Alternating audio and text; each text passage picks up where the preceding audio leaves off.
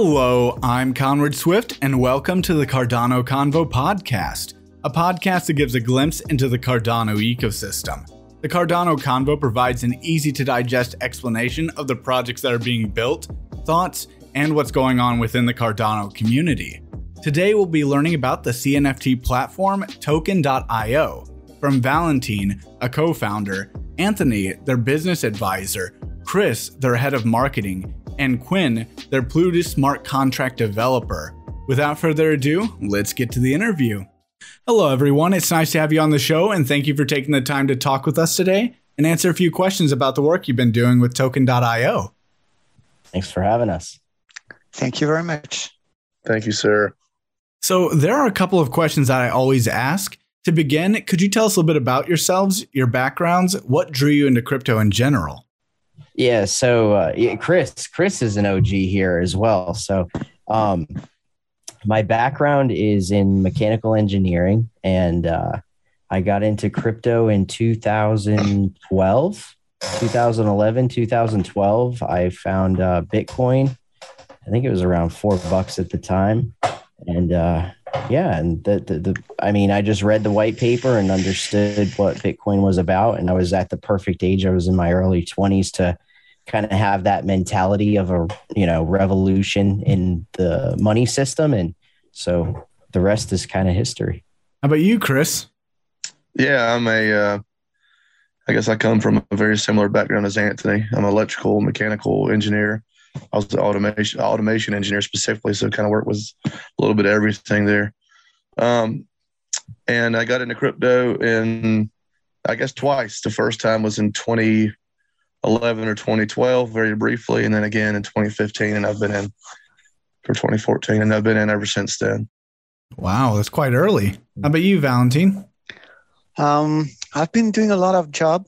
I used to be an art teacher a long time ago. I've been doing graphic design too, and then I shifted for computer stuff, and I've been being a project manager for a while, installing some software in Europe and in US. And now I'm a product designer. So I shifted to try to combine all those different jobs to try to make a one on its own. I can see you being an art teacher. That makes sense. Yeah, of course it is. Totally does. Do you like them? Learn something new every day. Yeah. Hey, look, guys. Seriously, Valentin is an incredible artist. I didn't actually see any of his art until way after Token had already been kind of doing our thing. But when I saw some of his art for the first time, I'm like, what? It's really good stuff. Anyway, Quin, you're up next, brother. Batter up. I was originally on track to try to get a PhD in astrophysics, and then I decided to do something completely different and change careers, and now I'm a Plutus developer. But I got into Bitcoin like 2010, 2011. My college roommate told me about it, and he was like, "Hey, you ever heard of this thing called Bitcoin?" And I was like, "Wow, what is it?" And he's like, you should check it out. And then after that, I was pretty much like hooked. And so, yeah. But that's the cheap days when you couldn't buy it and you just, I don't know. How do you... Where you had to mine it? The funny thing is I'm probably the holder of the guild here, but I'm probably the more newbies in crypto because I started like back in 2019.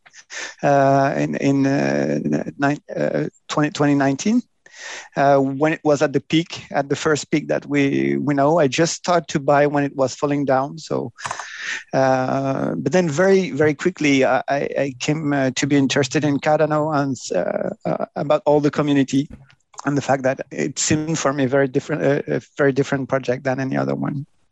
Oh, yeah. And again, we do have a lot of OGs, it seems, in this call because everybody like 2010, 2014, those were back before it hit like the mainstream because as Valentin's saying, in 2017, that's when it blew up. That's when it hit all the news. Like you couldn't go a day without hearing it towards the end of 2017.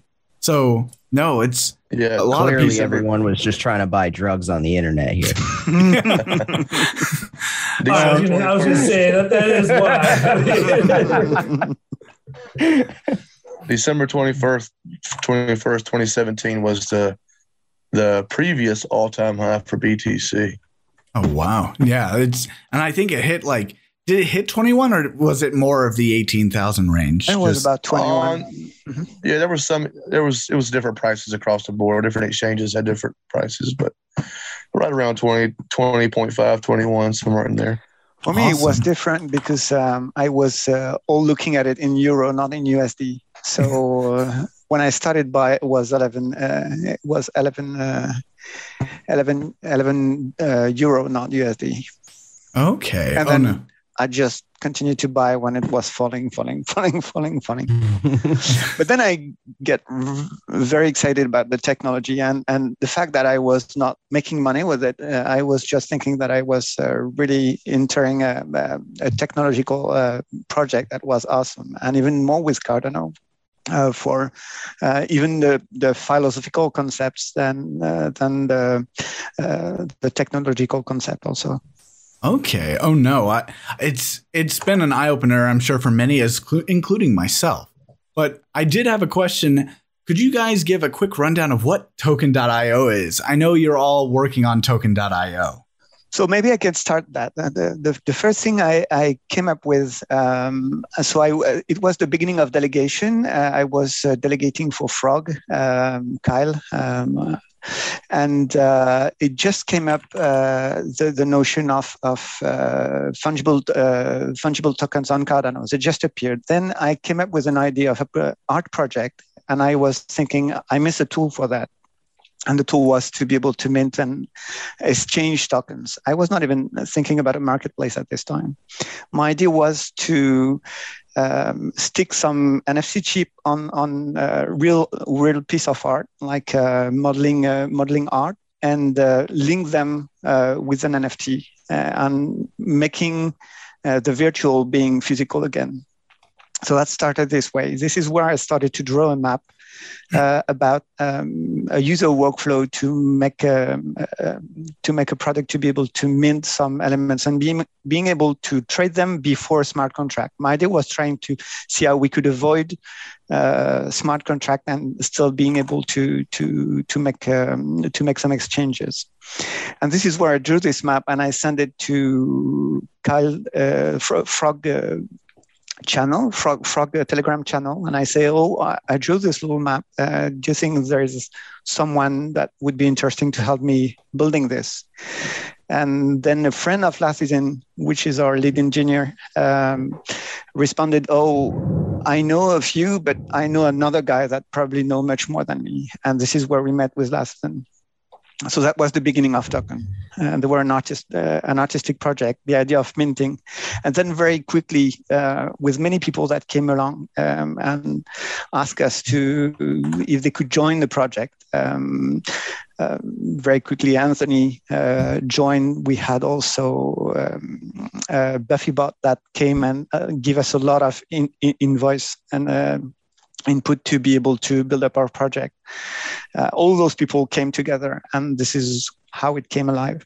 So Token was started as a minting platform, essentially, and it evolved into a full marketplace. And really, how I got involved with the Token crew was that I was looking for developers to help build a marketplace, and I was introduced to Valentin and Lathizen. And my concept for a marketplace was to build something similar to an Etsy. So I started talking to the guys because a lot of the marketplaces aren't as intimate with the artist. You know, it's more like an eBay. You never know really who the seller is. I mean, you can see their stuff, but it doesn't display their work. It doesn't tell you a bio. None of that is available. So I really wanted to center something around the artist and emphasize what the artist does and who they are. So that's kind of when I joined the team. Token kind of took that route to really cater to the artist instead of to the buyer or just selling. We really wanted to build up new artists and let artists freelance on their own, on the site and develop their own name. And so the marketplace has evolved to kind of where it is today. The way it started with the artist is I had this at some point at the same moment we were starting to building this minting platform. We saw a lot of wool, a minting wool that appeared, and there were a lot of crappy stuff showing up in there. And the first thing that I thought was we probably want to try to make something that would be appearing to be a quality product with quality content. And then I heard on one show, on one YouTube show, a guy named Jonathan Dickinson talking about his art and the way he was remodeling some virtual concept with painting, made it material, and the guy was fascinating. It was very interesting. So I contacted him first, and many other artists to try to make a community of artists, and we tried to build up this partnership with them where they could do their art, mint their art, and try our platform, and then giving us feedback on the way they were feeling about it. And that was very constructive, the way we interacted with this community. And they have been helping us building the product from the beginning. Oh, no. So I've noticed, actually, you guys have a lot of features. And of course, I'll be touching on a couple of these as we go. And I'm sure these are things that are going to help set Token.io apart from its competitors. So to kind of touch on what you guys are talking about, I noticed that Token.io has many user-friendly features such as personalized profile pages and minting drafts. So could you elaborate a bit more on these features? And again, as you were kind of talking about, it seems that it's almost like developing a forum for these communities and people to socialize about the projects that they're working on. I think Chris should take the personalized page because he does a lot of the artist interaction.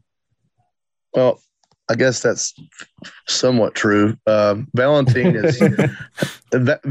actually really handles quite a bit of the partner artist onboarding. I just help him however I can, with that, because it's a very involved process. Because we want to ensure we're bringing quality into that family. Because we have how many partner artists now? Like 50? I think we have 40 or 50. Yes, right. Yeah, I mean it's a big number. And everybody in it that is a token partner artist is like just super top shelf, like great people, on an individual level and just exceptional artists in their own right. And, we have an internal test that whenever we're testing something, like the whole crew comes, it's like a team of 50 people, making stuff happen. But to your question, sorry. You're good.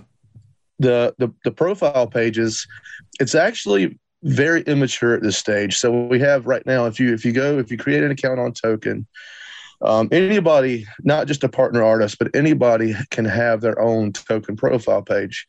And so when you create your account and you go to set up your public page, you can basically assign your own URL. So, yours, for example, could be something like token.io/Conward, right? So you have a very nice clean URL, and you can share that. And if you're using the asset publisher, which is another feature on Token, when you mint on the platform, you can go into the asset publisher and choose what is public and what is private. And by default, all of your mints will be private. But if you choose to make some of your work public, you use the asset publisher to make them public. And then those things will show up under your profile. It's kind of like your own curated gallery. I personally like this feature probably for a different reason than a lot of other people, because early on I was creating a lot of stuff for personal reasons, and then for, my own personal projects or whatever, and then for testing reasons, for testing on the platform. And so I can choose what I want to be public and what I don't want to be public. Because there's a lot of stuff that I've created for testing purposes that is definitely not worthy, and so technically I am a token partner artist also, by default, because, we're testing on the platform. Yeah. You're one of the most prolific one. Well, maybe not.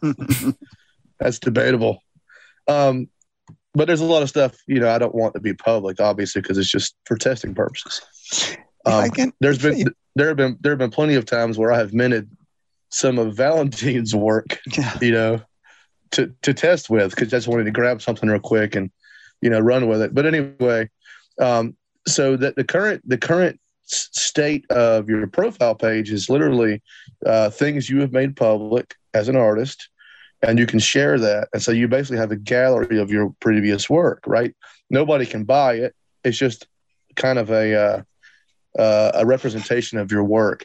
And one thing to keep in mind as an artist, if you want to keep maintaining, if you're minting on token, you want to maintain a gallery of your work, mint your work before you move it off platform, go to the asset publisher and make it public. So once you actually move it off platform, you'll always have representation of that work in your own personal gallery. Now, very soon, we will have the option to, going back to what Anthony said earlier about the Etsy example, artists will be able to have listings at that profile, page. So they'll be able to share token.io/conword, and anything you have for sale will be right there, whether it's an audio book, an actual book, a MP3 album, or art, or whatever the case may be. Whatever it is, it'll be right there. And either that would be your personal art, or actually some trade cards. So some traders could have their own wall and showing that to the public, and artists could show their wall, having their gallery and having their marketplace on their own. So to remind you a little bit the process and what I was talking about earlier, the fact that we saw a lot of crappy places with a lot of crappy NFTs and some very not censored, not filtered at all.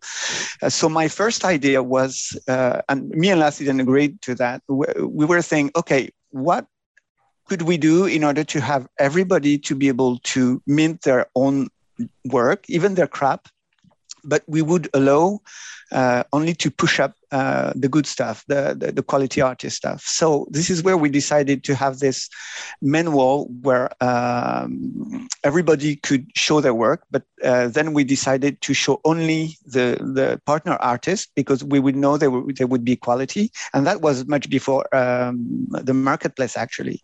And then everybody that would want to make their own and show their own, they could share their pages. Either they would be partner artist. The difference would be we would link the partner artist galleries to token, and everybody else could do their own gallery and be free to share it, but then not sort of stain the image of token that we had in mind at the beginning. So they could work with token, but then we would have two separate routes. One would be everybody, and then the partner artists that would be showing their work into like the main big gallery of all the good stuff that we would have chosen. And now there is a virtuous cycle that goes on, because actually the partners are chosen by the partners themselves. So there's a system where some artists are applying to be partners, and then we put up a system of voting where the partner communities themselves onboard themselves the artist. And that makes a community that is super friendly and very like a very friendly family. And we're super happy about this community that we have been building up, that build up itself, but around our product, around our ideas, even before the product. If I could add, to take the profile even further, one step further, not very many people know about this yet, and we just started discussing it, but not only will you have a user profile with all of your artwork listed, but we will also want to incorporate a VR gallery where you can enter a virtual reality gallery for each of these artists and look around and actually shop like it's an actual gallery, like you would in real life. And then we can start incorporating some really cool stuff, like having like a live auction, like where the artist can host like a live auction, like being at a real auction house, where you have other attendees. You can look around, see who else is there, see who's bidding, and really have an interactive and immersive NFT marketplace.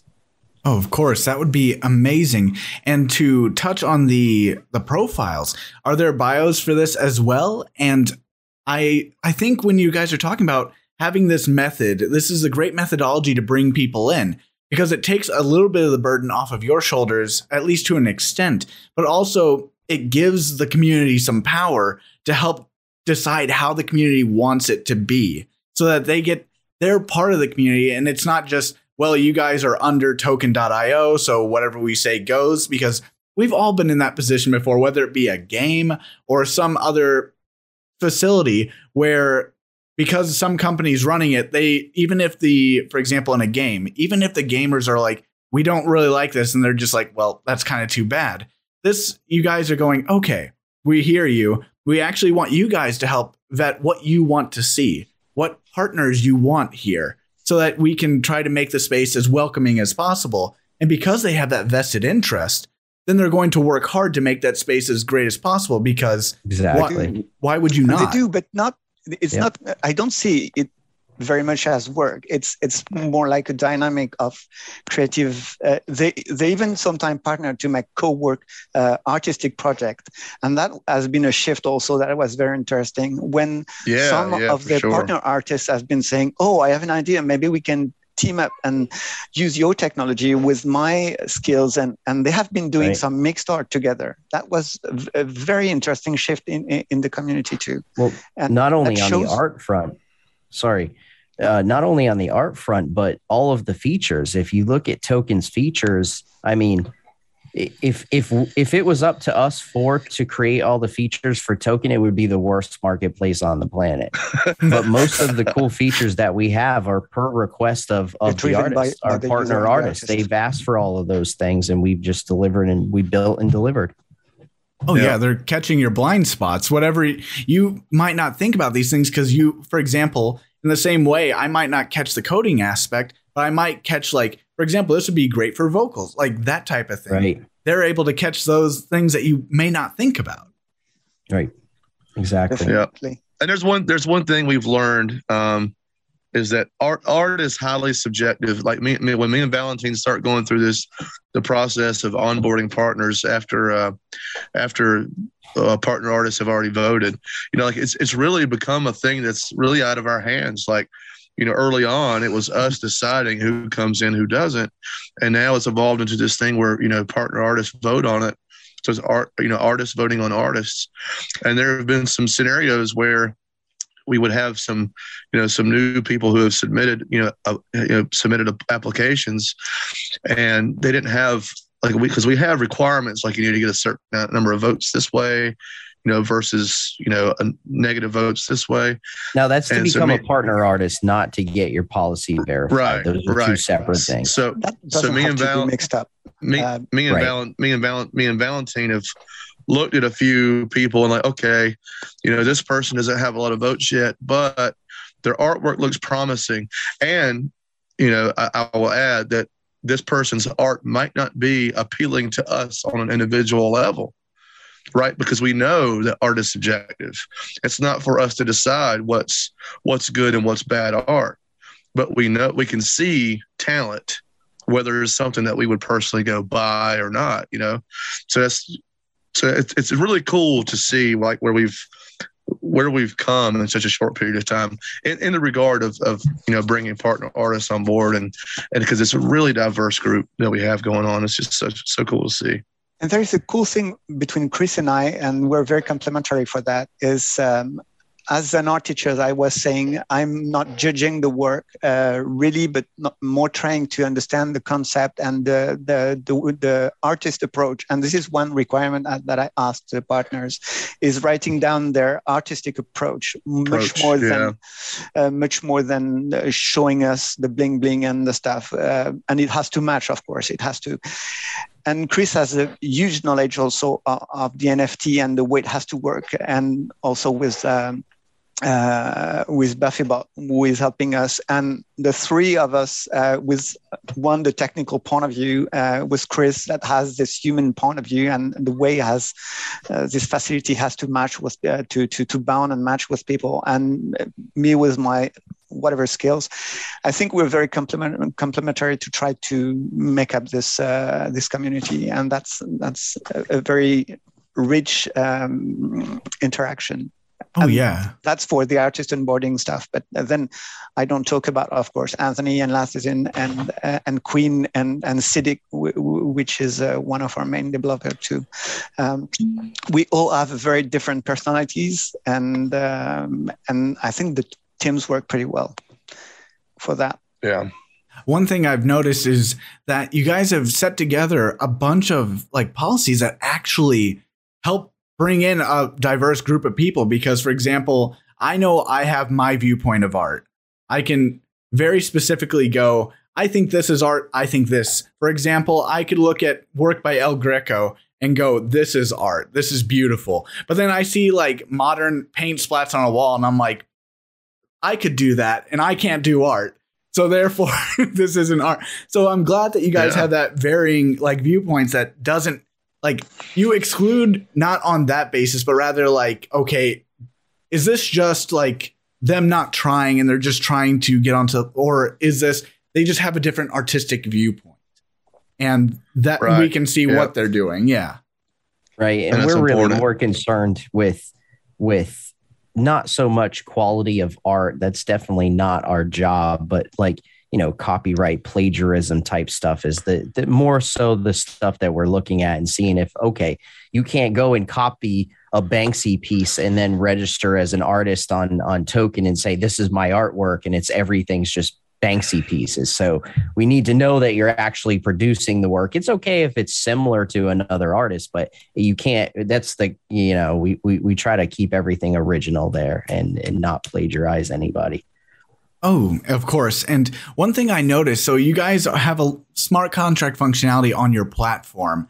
And I wanted to ask about artist royalties, because I noticed that you guys have that on your platform. Could you tell us a little bit about that and other smart contract functionality that is on your platform, and has this feature been widely used on your platform? To our knowledge, we're the only platform on Cardano that actually offers royalty registration. And what that looks like is when you create a policy ID to mint under, which you have to mint on Cardano, you can register for on-chain royalties. And when you do that, you are presented with two fields, right? So you have two options. One of them is a payment address for the royalties to be delivered to, and one of them is a percentage amount of sales for royalties themselves.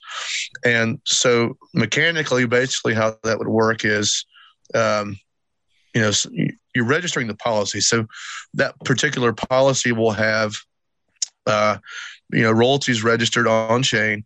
And when you mint anything under that policy, that mint will have that policy's royalty registration kind of built into the metadata. It's right there in the structure. And you're essentially minting a nameless token to accommodate that. If I can go back a little bit on this story, Chris, there is something very interesting about the way this protocol has been built, because at some point we've been reached out, all the different marketplace and the different mint platform have been reached out by a guy that say, okay, let's just all get around on a table together and try to figure out which would be for Cardano the best way to do royalties. And we even sort of get out of the ETH principles and say what would be for us and for our structure the best way.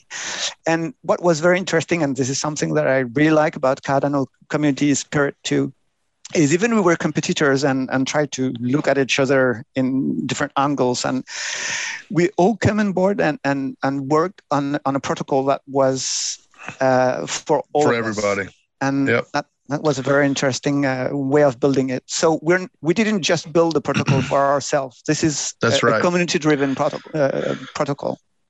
John from Cardano Buds. PUDZ. I think this was really his idea, or at least maybe not his idea, but I'm pretty sure. I definitely know he was the one who put it all together as far as the roundtable. So it was us, Patrick from NFT Maker, Patrick Tobler, who's a very good friend of mine, Stell, also a friend of mine, CNFT.io, Some of the guys from Artano. Who else? There was like 5 or 6 different platforms involved, and other several artists. Michael Walker from Cardano Chrome, he was involved. A lot of brilliant minds, right? Very, very bright minds in the space. And it was actually Patrick's idea to really simplify the payout of the royalty to just one field, because he said, we can actually, if we wanted to have multiple distribution angles for royalties, we could handle that with smart contracts. So we don't have to have multiple payouts on the registration side. So that was really smart. So that was totally Patrick's idea right there. Kudos to him for thinking outside of the box and keeping it super simple. So we offer that registration, on chain now. And there is, to my knowledge, there's no distribution model yet. So there are some platforms who said they're going to be the first or whatever, but whoever comes first, I don't guess it really matters. But it's going to be good. We don't know how we will show up, but at that point, we had the idea of having a consortium of turning it on all together at the same time.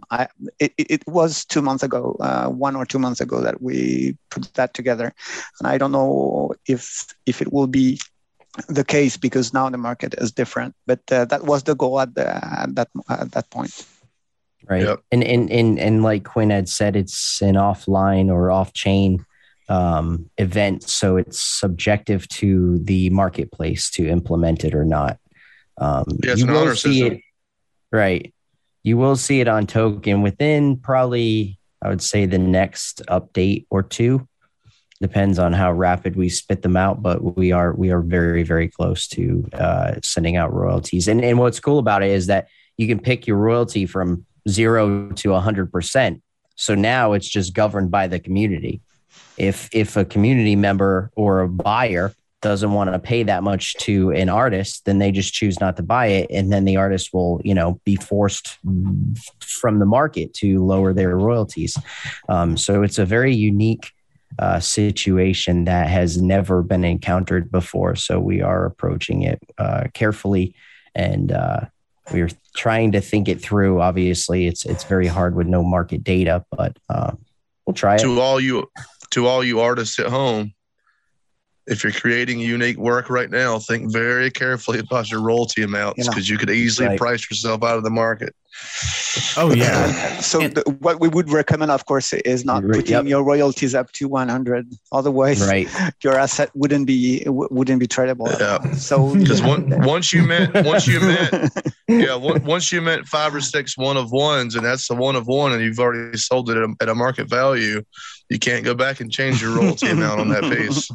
It's permanent. It's on chain. Oh, yeah. One of the questions I was going to ask. So you say that it's off chain, which means it sounds like the royalties only work on your platform. And if that is indeed the case, if an artist were to say, let's say 99%, let's say they get a little greedy and they go with 99% royalties, would they be able to change that on that piece, or would they have to get rid of that and remint? So there is one feature that we implemented very quickly was the idea of, and you talked about draft at some point. Yes. So my idea of draft is the fact that when you do something on chain, it's permanent. So I just wanted the person to be able, because when you start, and the metadata was something very interesting, and that we put up very, very quickly into the loop. So when you're typing a bunch of metadata and having a lot of stuff done here, if you mess it up, it's done forever. So if you want your asset to be very precisely done, you should be able to write down your metadata and then come back to it and verify it and make sure that everything is in place as you want it to be. But then the second thing that we thought about is being able to burn the assets that we were burning. If we make a mistake and mint the asset, then if for any reason you made a mistake, then you're able to to burn it and redo a new one, as long as you haven't been selling it, of course. Yeah, there are some stipulations. I just want to be concise on the technical aspects of this.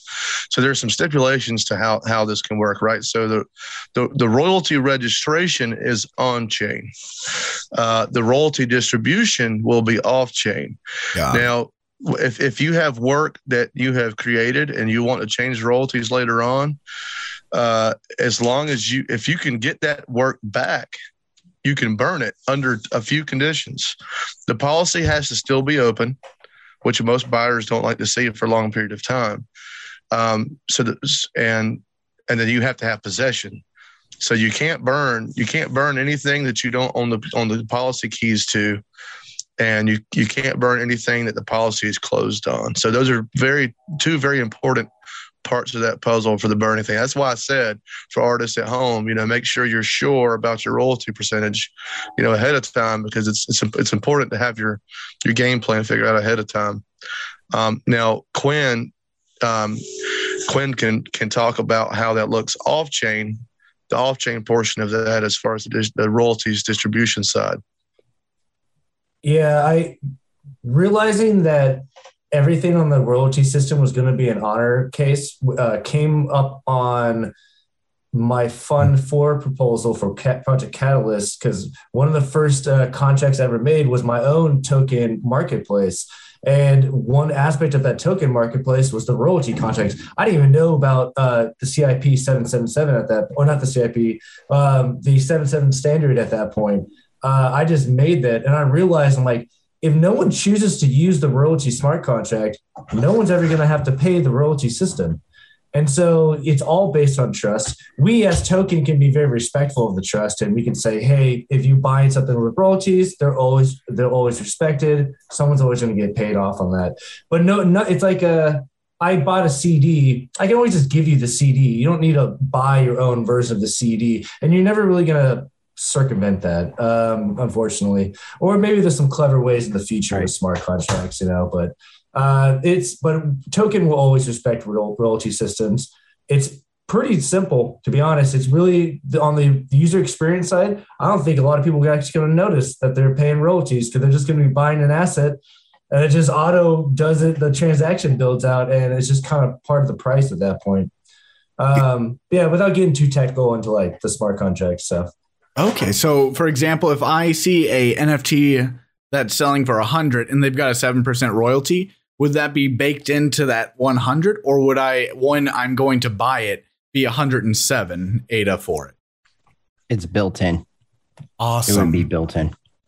Okay, that's fantastic, because being American, I know when you go to the store, you're like, I got to think about tax. I've got to think about all these things I'm buying. So it's nice to be like, no, it's all baked into the cake. This is, right. You know exactly when you go to checkout what you're getting. So, that's fantastic. Hopefully everything will be listed very clearly. Yeah, you buying this goes to this goes to this, and this goes to that. And really this is what you need to know about. And you have to be wary as a seller. Because if you're on a secondary market and you don't realize that the royalties on that asset are 90 to 100%, and then you sell it for 100 ADA and they collect, 90 or 100 of your ADA, and you didn't realize, that's part of, the fine line of selling high royalty assets and then being an artist and setting high royalties. That's that line that you have to be very careful of, because then either they won't sell or a secondary market won't value them very high, because they're just not going to make anything on them. So it's a tough gig. One thing that it makes me think about, Anthony, right away is probably imagining having an alert if the fees is ridiculous when you buy an asset, having like an alert saying, oh, be careful, this asset, you won't be able to make profit on it because the fees is too high. So I guess there is a user experience to find there to try to educate people to put reasonable fees and to buy with reasonable fees also. Yeah, so it might come off as, so having royalties isn't bad, but you might price out certain type of NFT buyers. For example, I'm actually working on a video, but I've categorized a couple different type of NFT buyers. Some buy just for the art, which is fair enough. But then you have some that invest to flip or as investors. For example, one might buy SpaceBuds going, it's the first NFT on Cardano, if not one of the first. So I think it's going to get much more expensive later on. So they might be the investor type. Or you might have, for example, like the function utility look like people. The people are looking for example, I know Wi-Fi had an NFT that you can put into their vault and earn Wi-Fi tokens on it. So like that's an NFT with utility behind. So you might price out some of those people if you go, there's a 10%. Okay, like in the same way, if an exchange takes 10% commission on any trade you make, that might price out the investors because how am I to make a profit? I have to wait till a minimum of 11% or pretty much right above 10%. And if we're excluding like transaction fees to make a profit. So yeah, it would be very much like, and I imagine it's not just the first sale, as you said. So if I buy it from them and I'm like, I'm going to try to sell it again, there's still that 10%, right? Yes, exactly right. Yeah, that's why I say that's something for creators to be mindful of. And I think it'll be something that's very rarely seen in like these bigger drops, these bigger, I don't know what to call them, these big PFP projects or whatever. You're probably not going to see any royalties there because they're just going to ruin their ability to. Your average, Unless average people right just now genuinely are buying for the art. Right. Your average right now is about 4% royalty. That's about the royalty standard right now. Okay. But I will say there is a use case for high percentages. It's just, it just depends on what you're doing, right? So there may be, you might have and I'm just using this as an example. This isn't a real thing, but SPCA NFTs, right? So they might have 80% royalties. So whenever you buy or sell an SPCA NFT, those profits, that royalties will go to some animal medical facility or whatever the case may be, Things like music use cases. They'll probably have high royalties as well. There's another stuff about royalties that we thought, because there's all those great projects that have been built before royalties. So for some people that we might be working with, we might even do an off-chain royalty, royalties for those projects to reward them on let's say, for example, if SpaceUp would be partnering with us, then we would be able to reward any sales on tokens. That's something we're thinking about reaching. We have one artist that we really like, with Cryptognitis, that has been doing some very cool characters, and we're thinking about actually building this system for him in token. Letting people that minted before royalties were a thing go in and embed some royalties into at least token. So if any of their artwork sells on token, they'll continue to get paid for it. Oh, that's right. That's awesome. And so one thing I want to talk about, and I know we've been talking like more on the individual level, like the artist that puts a ton of work into each individual artwork they do. We know that a lot of NFT artists do randomization with serial like NFTs. So typically it's like 10,000 NFTs. That's the most common number, like the golden number a lot of people seem to find. I noticed that you guys have something called serial minting. Could you explain serial minting for our listeners? And is that widely used on your platform? Yes. So the beginning of serial minting, so it came up in two different things, in four different formats. We have only been doing just one part of the thing. So first it was the NFT, and very quickly we decided to enable people to mint both NFT and NFTs. And then very quickly it appeared that there were some projects where we could have many NFTs of the same, but what we didn't wanted to have is making sure that, because in the Cardano system, and I'm digressing, in the Cardano system, if you put one policy ID with one same name twice, then it's not anymore an NFT. And people have to be educated about that. It becomes an NFT. It's two fungible tokens that can be traded. This is the way Cardano Cardano NFT or fund or tokens works. So very quickly, we started to say, okay, we want some artists, like for prints, for example, government prints, to enable to have people that make one piece that it prints many times and being able to send some series. This is the serialization that we've been thinking about. First, we thought about 1 to 100, but for technical reason, we had to lower it to 120. But at some point, we want to probably make a queue system that will enable to make a very bigger series and automated. And then the second part that we thought about was to be able to, and that is not implemented yet, but it's really deeply in what we want to do, is making some batch minting. For example, we upload a bunch of images and a spreadsheet.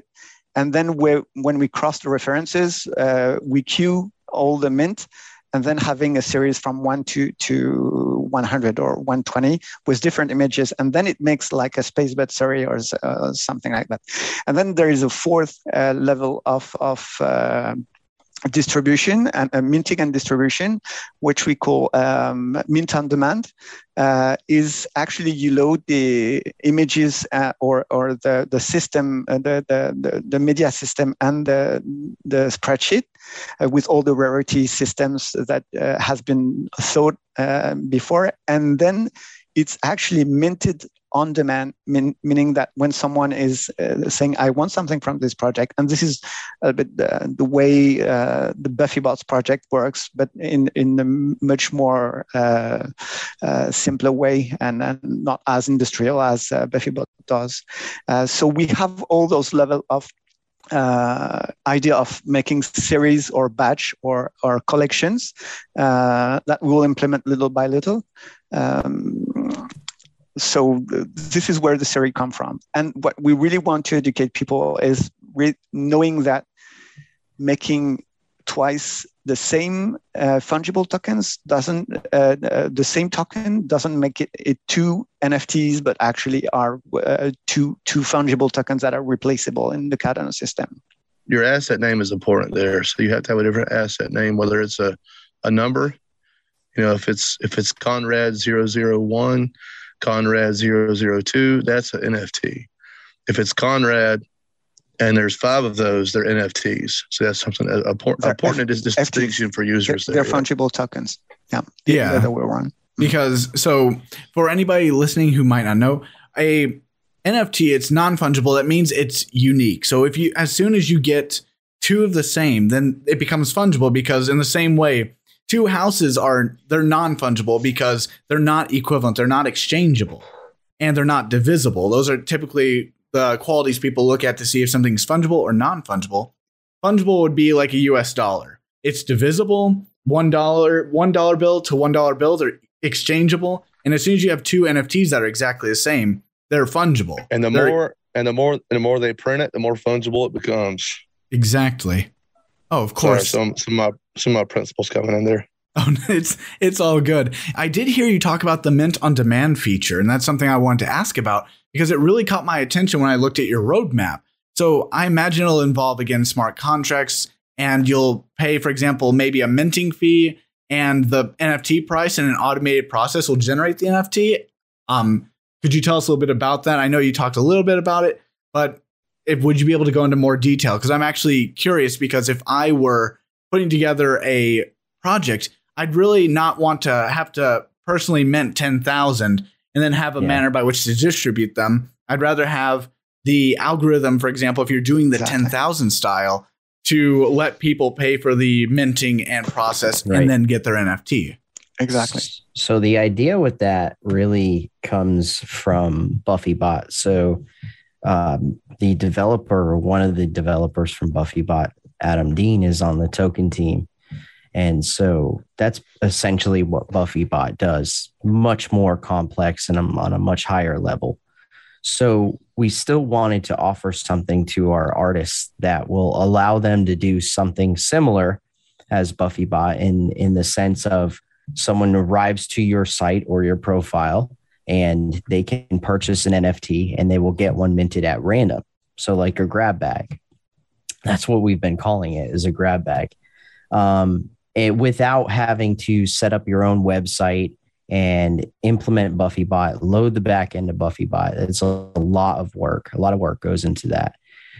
So we wanted a quick, easy version. So like a BuffyBot Lite in a sense. So you can have essentially your NFTs loaded or your images loaded or your variables loaded. And then people can come and pay whatever amount of ADA that you decide to charge, and they will get one at random distributed to them. Same exact way BuffyBot works, but without all the complexities of having your own setup. So we wanted to build something like that so buyers can buy at random without always shopping and have the excitement of that, which NFT am I going to get? And allowing sellers to host a different version of a sale. Oh, no, again, so that would be ideal, especially if I was going for that 10,000, because that takes a lot of work off the person's shoulders, which may or may not be a good thing, to be honest, like ecosystem wise. But it's good, for example, if I want to make like a Space Buds project, of course, then it just you don't have to have the technical knowledge. It's very simple. Oh, it saves me from trying to like put together layers in Photoshop and just do each. Oh, that would take forever. So having I mean, that's a great thing about technology. You automate that. You make it so that you don't have to do it 1,000, 10,000 times. So no, That's awesome. And we'll probably cap that at some arbitrary quantity. I don't know what that would look like right now. It's hard to say. Something at a 10,000 range, like that's a big project, right? So we would probably delegate that off to Adam with BuffyBot, and let Adam handle something on that scale. But if it's 500 or a 1,000 or maybe a couple thousand, mints, that's something where and that's a situation where I would personally work with that artist and work out their metadata and write the metadata structure out and have that. Because you run into a situation where you have all these different images or audio files or whatever the case may be. And so all these things have to be put on, uploaded to IPFS or some decentralized, storage system. And we have to call those pieces of data in. So there would be definitely a little bit of one-on-one with the artist, which I'm perfectly happy to do. And as time moves on, I'm sure we'll be able to develop more automated processes where, an artist can input this data, and put those things up and be able to, articulate their metadata in a way that, aligns with the CIP 25 standard. So we're not getting outside of the bounds of what is the generally accepted standards on Cardano. We'll let you know when we start testing it. Come help us out. Oh, of course. So another thing, I know you got a partner. We'll see. So I know you guys were talking about multiple different types of NFTs. So we've been talking about there's JPEGs. Most commonly, it's like JPEGs and GIFs or GIFs, depending on how you wish to say it. I know people are touchy on that. But for example, in recent news, including a new segment I've done, there's a DJ that's trying to put his EDM album on the Cardano blockchain. So in the future, we know there will probably be multiple formats. Do you guys have either an estimated time or what formats you're wanting to include on your platform? Chris made history the other day and uploaded the first MP3 whole album and a player embedded into it. So you just open it up on Pool PM and you can play a whole album. So that was pretty rad. But anyway, sorry, go ahead. Either Quin or Valentin. One of the projects that we had, and this is on hold because we have been working on, we have many stuff in the back, but many of our artists were saying that they were interested in having 3D objects or videos or music. And then about videos, it came up very quickly, the fact that if we show the video on the front page, then it could be hard to load and the experience could be not very interesting. So very quickly, by the idea of putting many different media, different kind of media, we also thought about putting together many different medias actually in the NFT. So that's something that we have in mind, and I think it's almost developed, but it hasn't been checked right now because we have done many other things. For example, we could put like a video, an image, and say the image is the cover, the video is the experience, and then we have the JPEG. And we already have in the viewer that we have the possibility to switch from one media to another. There's when we have multimedia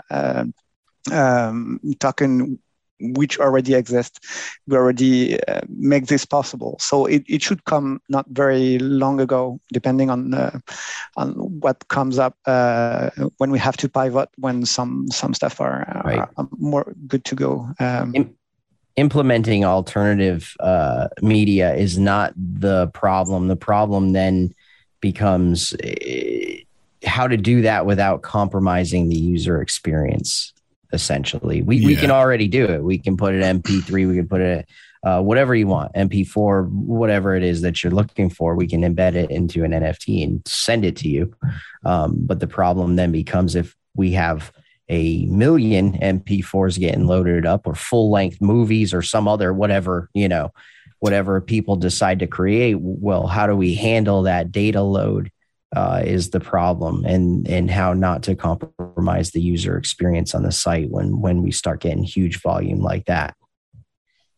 And using a service like IPFS, IPFS is an amazing thing, right? So there was a period in time where Wikipedia was illegal in Turkey, and Wikipedia was able to survive because of IPFS. So the entire website existed on IPFS.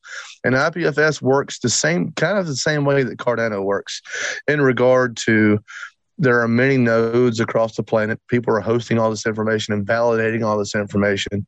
And so when the information passes from node to node, it's all validated, right? Yeah. So that website existed in Turkey even when it was illegal to have in Turkey. So it's cool to have such an exceptional tool at our disposal.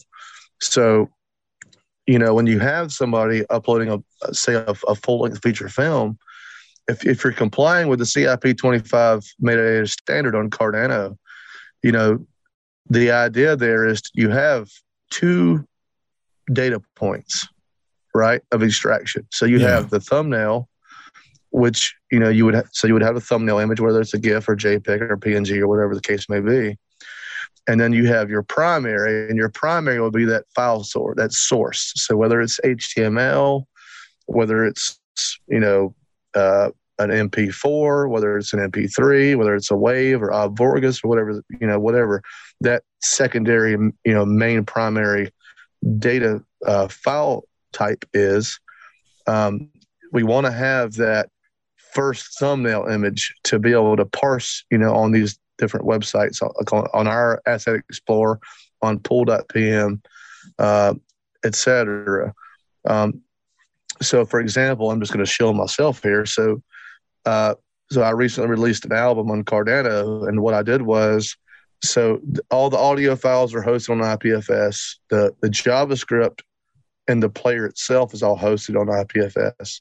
And so the first thing you see on pool.pm or on token.io's Asset Explorer is that thumbnail image, which is the album cover, or however you want to refer to that. And then when you open that up, then you get the player, right? So it's all right there. It's all decentralized. It's immutable. As long as the internet exists, these things will exist. And as far as I know, I've done my research, so I'm just going to say it. There's a possibility I'm wrong, but I'm pretty sure I am the first person on planet Earth to ever produce an NFT that has all the audio files in a single NFT with an integrated player built in. The artist's name is Next Smile. That's my pseudonym. It's Next Smile, and the album name is Traverse. And that was built with things we're working with on Token. So one of the things we're working on now is a way to take what I've built and make it a tool for other musicians to be able to upload their audio files to Token, and you could use, each song in theory could have its own image, right? So in theory, you could have a 45 song album, and also have 45 images associated with that album. So you could, technically you could have, 90 assets in a single NFT, which is pretty profound when you think about it on that, in that kind of construct. Having NFTs inside of an NFT, It seems like a lot, like something that I wouldn't have thought about, because when you think of like album art, you think of like iTunes, you're just like, okay, it's just an image and it's MP3, it's just music. But then you have to think about, okay, how are you going to implement this into one place on the blockchain, or like one IPFS? So no, that's awesome. Like, I didn't even know this has been done yet. Yeah. It actually opens up a really good kind of Pandora's box, because now you have integrated HTML and JavaScript as an NFT. Well, that means websites can be NFTs. That means in theory, we can take token and make an NFT and sell someone the NFT representation of a marketplace you could use to sell NFTs. And like the meta of it is like glorious, and it really is like the feature of a lot of the internet now. It's probably going to be NFT representations of things. And also, now you can't take down a website in theory, because it's whoever has the NFT has the keys to the kingdom, kind of thing. This sounds like a great way into, for example, one of the many things I talk about when it comes to NFTs, because right now I feel like a few months ago, we just barely scratched the surface. You've got like JPEGs, you've got collections of JPEGs, that type of thing.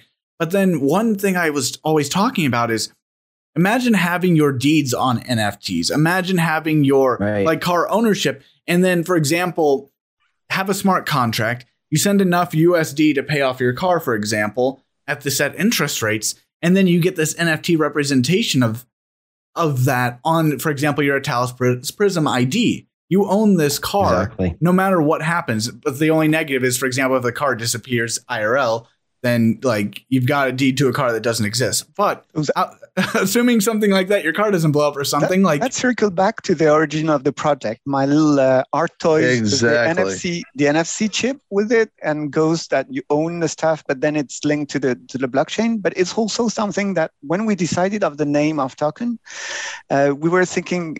Many people came up with ideas like dream NFTs or dream art or something like that. And I say, but a token is much more than, it could be much more than a piece of art. It could be a proof of ownership. It could be a proof of agreement. It could be, and at some point we can have token art, and we could have token proof of engineering, or token and stuff like that. Right. So the name token even is for us something that means much more than what. Right now, and we're very close to our artist, and this is something that is very precious for us. But the token could be many, many things, and this is why we wanted to do FTs to be able to do coupons, be able to do tokens and coins and stuff like that.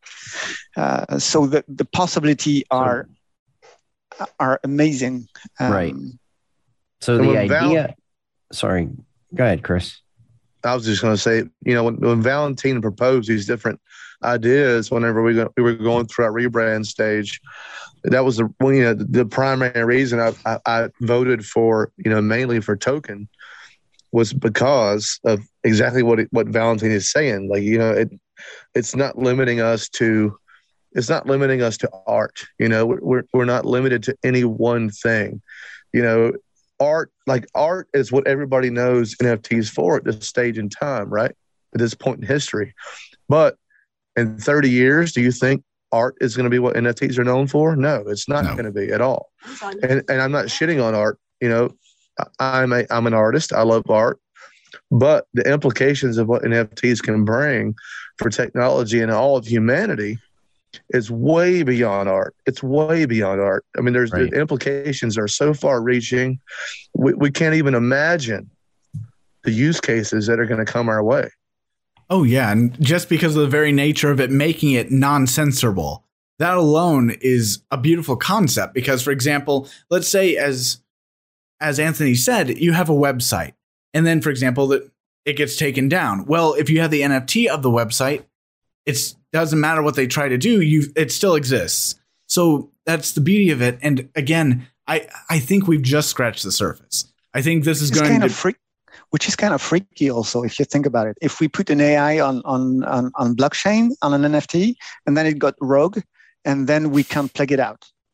That's some Skynet stuff right there. I was going to say, that's how singularity happens. Is it's an NFT of an AI that comes sentient.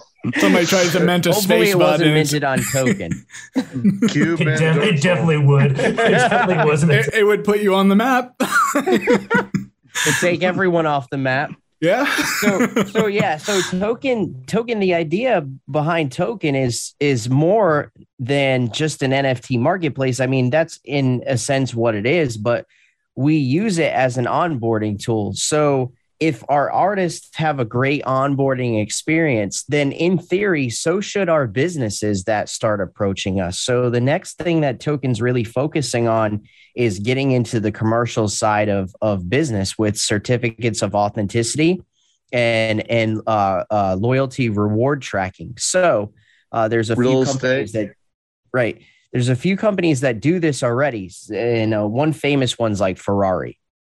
If you don't own certain models of Ferrari, you cannot purchase certain models of Ferrari. And sometimes they even invite you based off of what you purchased in the past to buy a new model or whatever. This can all be done via blockchain, querying wallets that already own Ferrari NFTs. Ferrari can very quickly look through and say, okay, all of these wallets are qualified to buy this model. Same thing goes with watches. Essentially, token could take the authentication industry by storm, like companies like StockX. Why would they be necessary when your collectible shoes now come with NFTs? There's no fudging the NFT. You can simply go to Nike or Jordan's website, look at the policy ID and confirm. And so essentially, if you lose your NFT, it's like losing the title to your car. Your car has little to no value if you lose the title of it, or you have to go through the process of reclaiming it or whatever. But typically the value of a vehicle is held in the title because that proves ownership of it. Same thing with NFTs. And that's kind of where we're going into the commercial and industrial sector of NFTs as well. Oh, yeah. And I'm glad you talked a little bit about fungible tokens, for example, for, let's say, I know if you've used a lot of or you've worked with a lot of stores, for example, or you've gone to a lot of stores, some of them, especially small mom and pops, will have like a Square device. And then when you make a purchase based upon your card, you'll get reward points, which I'm sure could be fungible tokens, for example, that you could exchange later on. So I did notice you guys had fungible tokens on your platform as well.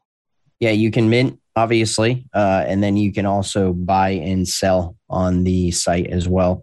The obvious thing to look out for there is securities, and that's why we have a disclaimer on there, because those are tend to be high risk to be tied to securities. So we're always wary of that. But yeah, we do offer it, and that's exactly why we offer it, is when you start to incorporate those mom and pop shops, either running their own type of loyalty token or something of that nature. That is the purpose of why we do that. Oh, yeah. And I've seen, for example, also multiple pools having their own tokens using it. It's great that you guys have that, because I haven't noticed, for example, I haven't seen it on cnft.io. I haven't seen it on a lot of CNFT marketplaces. So it's interesting that you guys include that as well. With respect to a smart contract, a token is a token. It's really just a quantity of it that's being associated with it. So on a technical side, it's like sell whatever you want. It comes back to everything's a token. Like it's all just an NFT. A fungible token is just many NFTs. In a lot of ways. It's kind of fun like that. The same way. Yeah, they're transmitted. I'm gonna use my tired old phrase to the kids at home. When you're creating an NFT, or an NFT.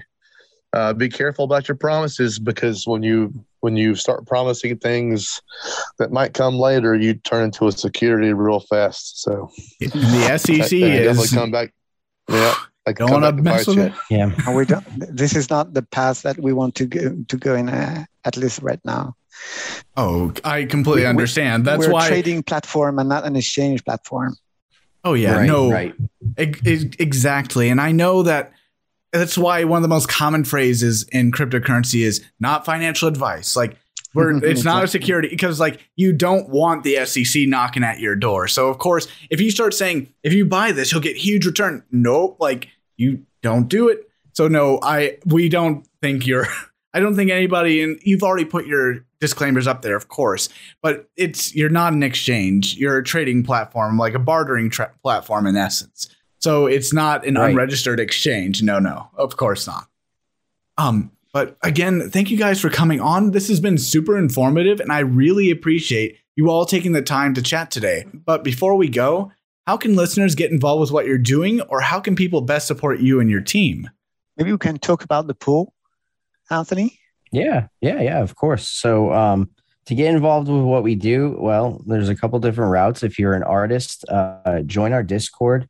If you're interested in becoming a partner artist, we have an onboarding through Discord. It's super easy. It's quick. You just hit us up at staff and someone will get you through the onboarding process. If Token.io/Discord. Beautiful. If you are an NFT collector, come to token.io and shop around. Use our smart contracts. Check out instant purchases. It's super rad. I think you'll like it. And if you just want to support us, and you can always stake to our token pool, it's TKHN1. It's a 25% pool. The fee goes towards developing token, and in lieu of that 25%, we are actually offering a utility token for token as well, which we will be able to use to mint, buy, and sell on the platform.